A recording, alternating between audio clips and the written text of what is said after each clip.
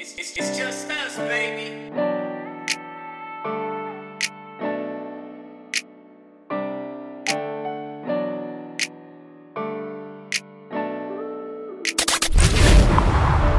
Cross the Streams podcast. Kip here. Our second version of what Kane and I are calling this segment that we're so excited about because it really supports a lot of the mission of our Cast Iron Foundation that's named after our dad. Repeat, reassure, and redirect. And we were lucky enough last week to have the wonderful staff from the Alzheimer's Association Montana chapter. Angela, Jamie, Claire were so great with their time and showing us and talking about the work they do, the help they have, the longest day fundraiser they've got coming up. And we're continuing that with the second episode in this version of the podcast with another special guest that we're really lucky to have. And I'm going to let him introduce himself to the pod. But it's been really awesome in putting up the information and using our small platform to help folks that are on the ground working in the industry, in the field with patients that have been diagnosed similar to our father, with caregiver support services. It's just been really fulfilling and uplifting, hopefully, for everybody. And we hope to do the same today with somebody else from another lens. And I'm super excited. So, Doctor, go ahead and introduce yourself to everybody. Hey everybody, I'm Dr. Ghomi. Call me Reza. Thanks for having me, Kip. I'm happy to be here and share any information I can. Absolutely. And I actually got your information from it's amazing that our father was a coach and educator in the Billings area for 40 years. And when we had posted our announcement, one of his former students who had a family member similar going through a Alzheimer's dementia situation mentioned you in Frontier Psychiatry, or I think you're the co-founder, chief innovation officer, and that it's been like connecting the dots. So I really appreciate you taking the time and give the audience to start off, a sense of your journey, and I'm sure it interweaves and intersects personally and professionally for you to lead you to where you are today. Because I've been on your LinkedIn and it's a heck of a scroll. So go ahead and just let the audience know a little bit about you. Yeah, sure. Absolutely. Absolutely. So, it's interesting because I think Frontier Psychiatry is sort of the destination that had been waiting for me for a long time. But boy, you know how these things go along the way. There's a lot of kind of doubts and moments where, you're not sure if you're on the right track. But going back to school, I was kind of always a math and science kid. I actually ended up in engineering first, worked for several years, about 5 years. Something was a little bit off, like I felt like I wasn't quite connecting to people as directly as maybe I wanted, which, I was learning. I was in my early 20s. So I ended up going back to school, and I ended up going to medical school. And that's where I became fascinated with the brain, specifically this field of neuropsychiatry, and then even subspecializing in dementia. And then this whole time, I've actually been working on startups and companies to try to scale and help people with dementia while also seeing patients myself. And so after a couple other startups, getting my hands dirty, learning some basics, I got together with Eric Arzubi, and he's out of Billings, and we started Frontier Psychiatry. And so we actually do all of psychiatry, but my focus is still dementia. That's my passion. That's my soapbox. And so really happy to hear you.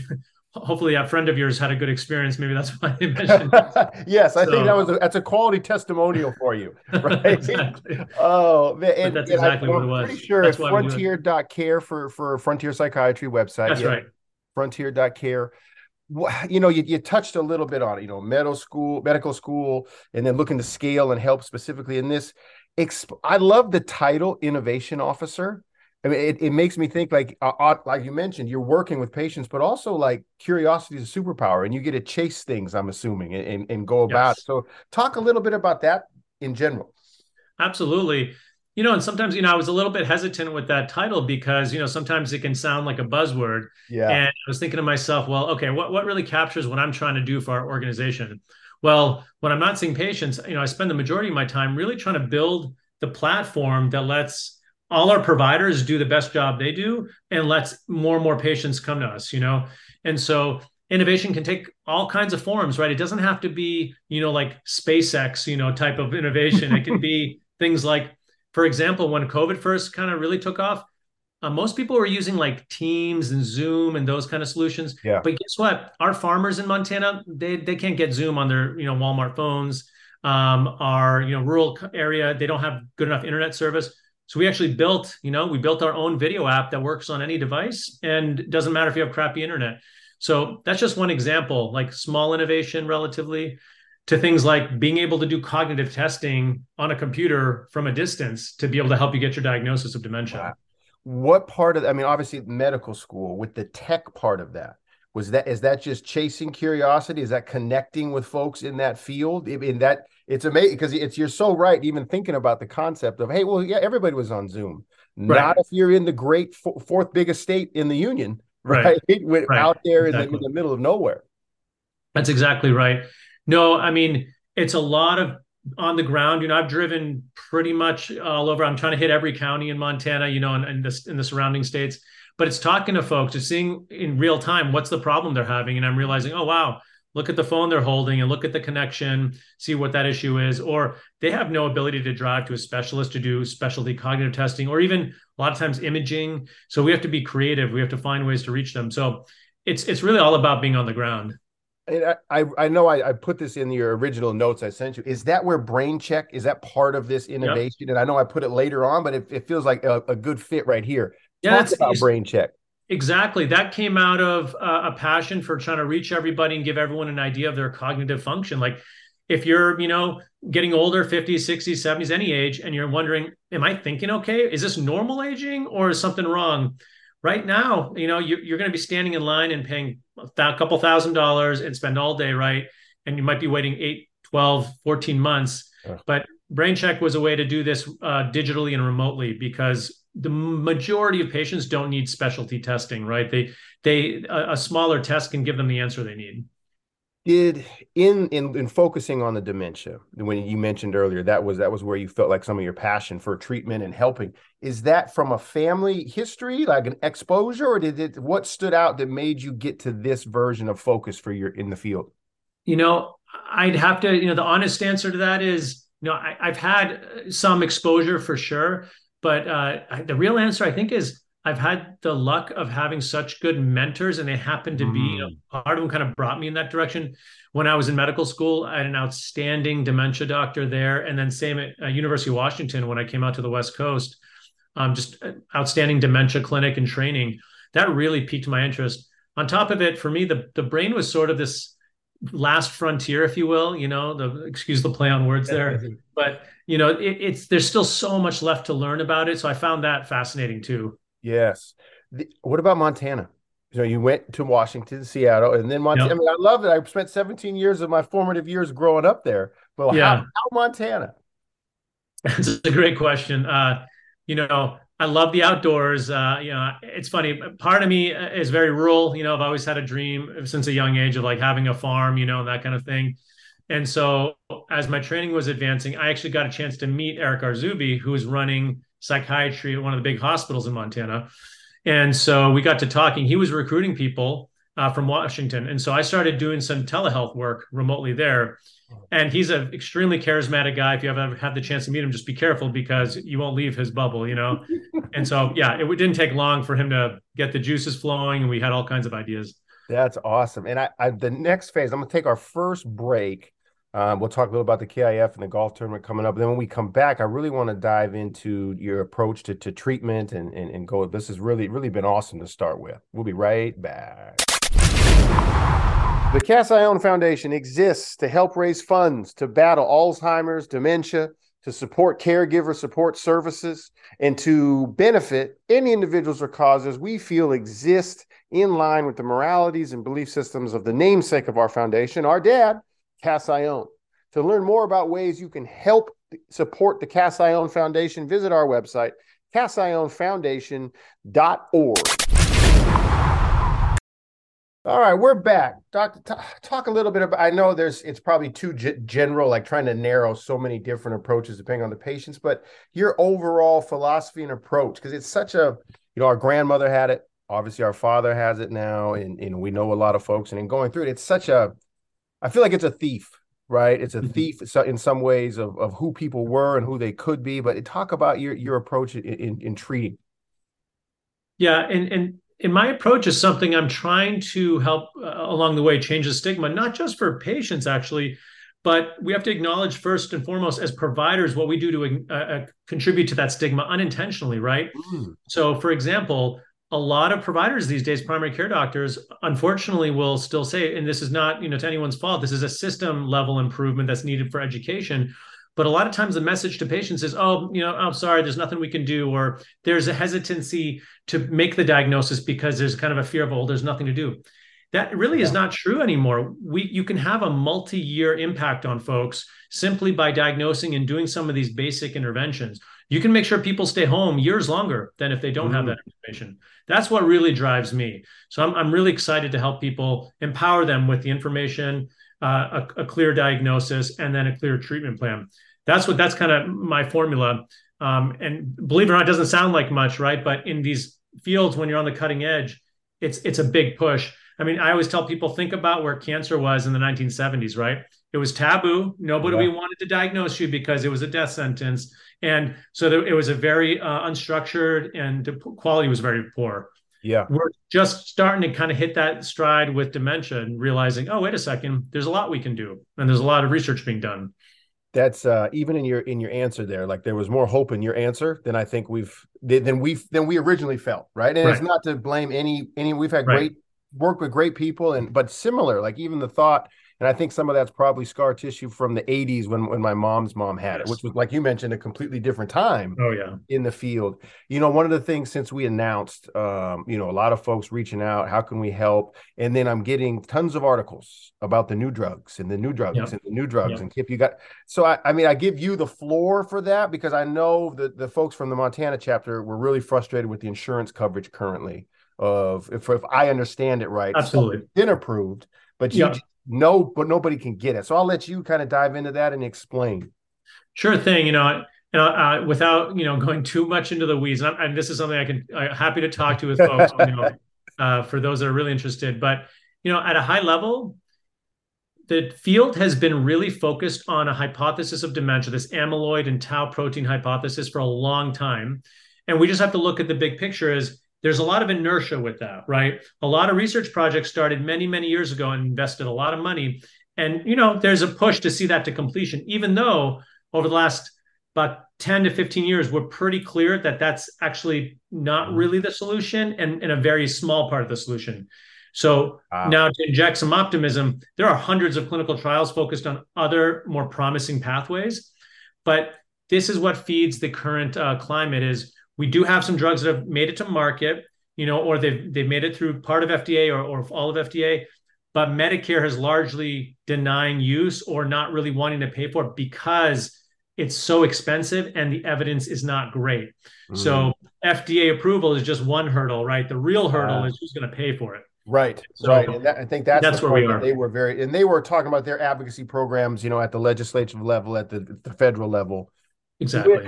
Aside from the drugs, things that, I think we have a lot of caretakers that listen, a lot of my mom's circle that have, unfortunately, a lot of them have been touched by this and have a partner or a brother, a sibling. For caretakers, what is your what's messaging for them? Absolutely. That's a big part of what I do, is working directly with the caretaker. So one of my biggest concerns is caretaker burnout, right? Yes. If that happens, then we're all in trouble, right? So it's funny, I tell my patients, I need your caretaker to be even happier than you. I'm sorry. And so, right, in order to get there, we focus on things like, I really push hard for people to consider some in-home caregiver support. And guess what? When I can work on getting the clear diagnosis and that dementia is there on the chart, insurance will kick in and pay for that. It'll help with that. So that's a big part of why I do that. Now, you get caregiver support.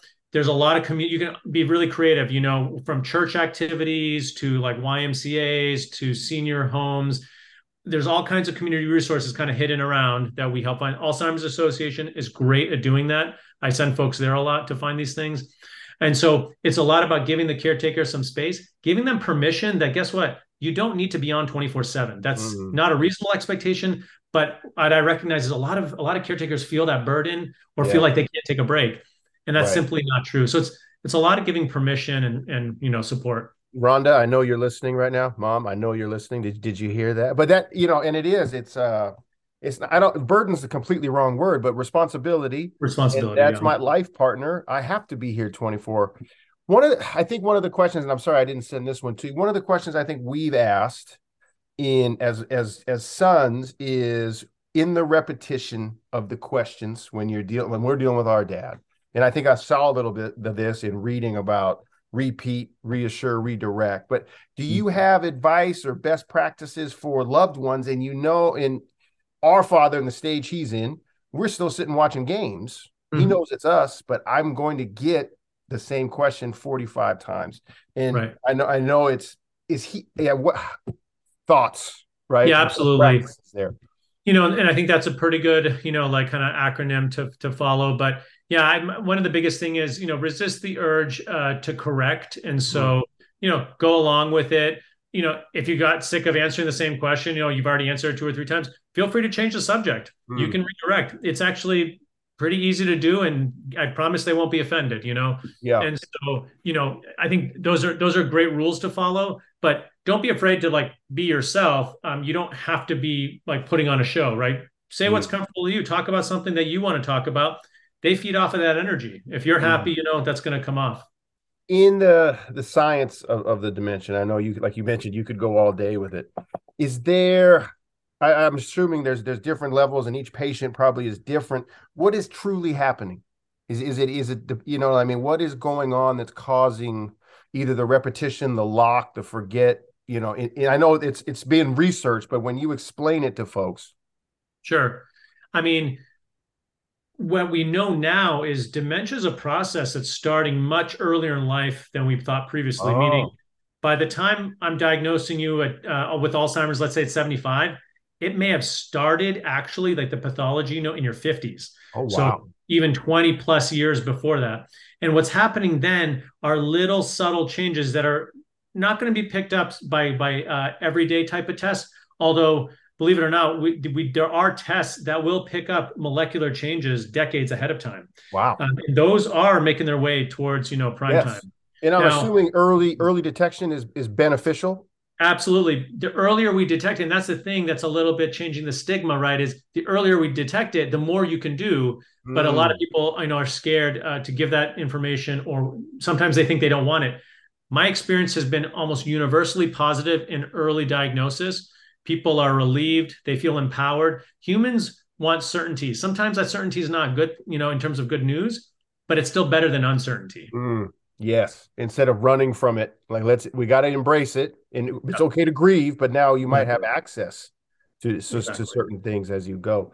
What what's the best for? And I don't want to say folks are listening and they're like, oh my gosh, I'm 52, I should go get tested. Right. Are there signs? Are there symptoms that it may be Sure. beneficial to go get looked at?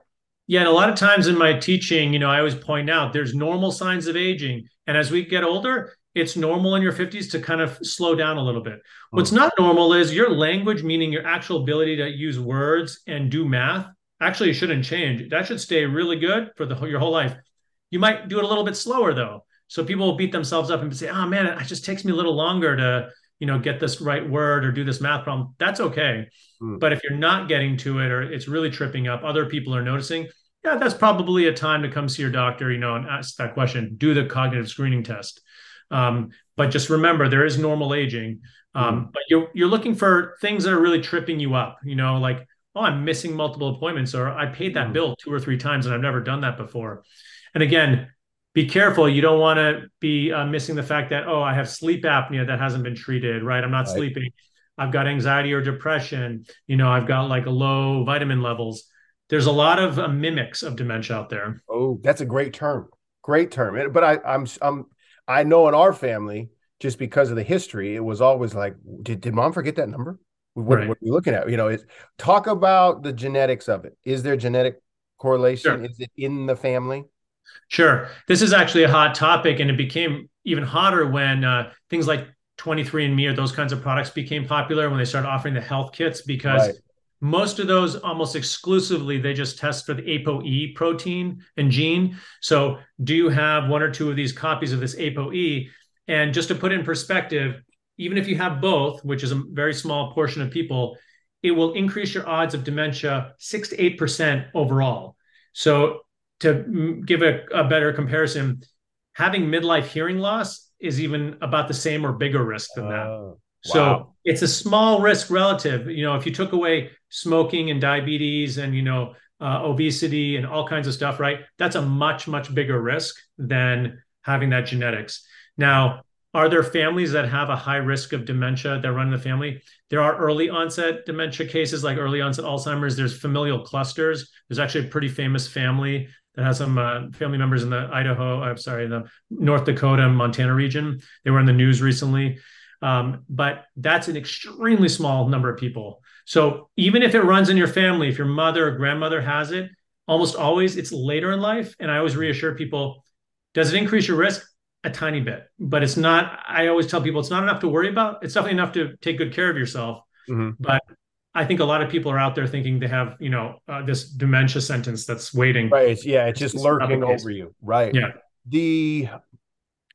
It had me thinking about when you mentioned the APO, the gene. It had me thinking of Chris Hemsworth, the actor. I think he was on TV, and they told him that, right? And it was viral immediately. Yes. Thor's going to forget who he is. Right. I thought that was an example personally. I thought was very unfortunate. I think probably the scientific and academic community are generally on the same page about this. That unfortunately probably really stoked fear way beyond what was justified. He's going to be fine. The chances he's going to have dementia are still very low. Yes. So, it's one of those cases, it's a little unfortunate, but it's probably making a lot of people scared, Oh my goodness. And that poor man on camera, right? Yeah. Watching that.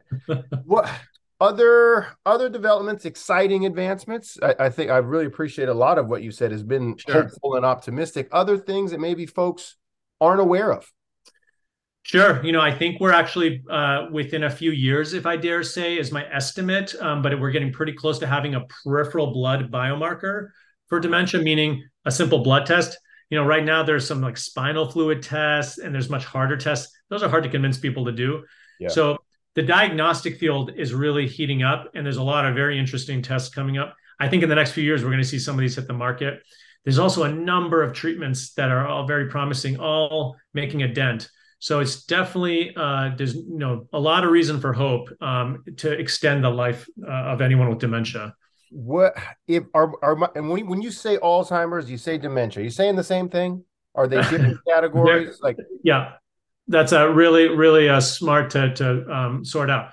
When I say dementia, I'm using that to include other types of dementia. So Alzheimer's is one type of dementia. Okay. But there's vascular dementia, Lewy body dementia are also very common, and then a whole lot of others too. But yeah. No, I appreciate it because I know when we got the diagnosis, they said dementia, Alzheimer's type. Yes, right. That's what my mom. Exactly. Okay.